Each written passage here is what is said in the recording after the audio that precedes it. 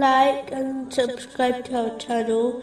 Leave your questions and feedback in the comments section. Enjoy the video. Continuing from the last podcast, which was discussing chapter 20, verse 114.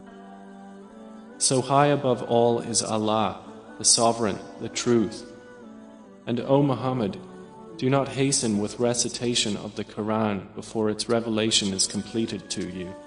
Specifically, it was discussing the divine name, the King. A Muslim should adopt this characteristic, according to their status, by purifying their inner spiritual king, which is the spiritual heart, through acting on knowledge of the Holy Quran and the traditions of the Holy Prophet, peace and blessings be upon him, so that their servants, meaning their bodily limbs, obey their spiritual heart in acts of righteousness. The Holy Prophet, peace and blessings be upon him, advised, in a narration found in Sahih Muslim, number 4094, that if the spiritual heart is pure, the rest of the body will be pure, but if the heart is corrupt, the whole body will be corrupt. One should not become a slave of their evil desires, instead become a true king, which controls their desires, according to the teachings of Islam. Whoever perfects this, will be given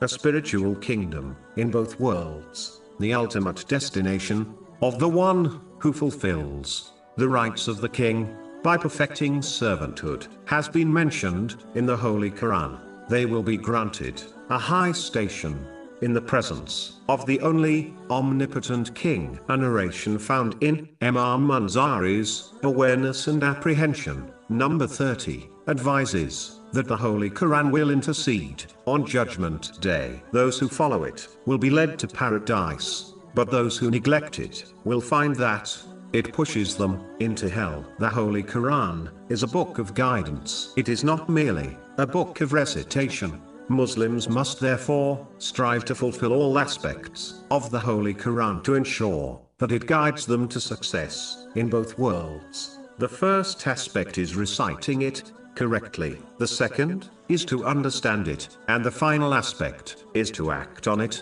according to the traditions of the Holy Prophet Muhammad, peace and blessings be upon him. Those who behave in such a manner are the ones who are given glad tidings of right guidance through every difficulty in this world and its intercession on the day of judgment.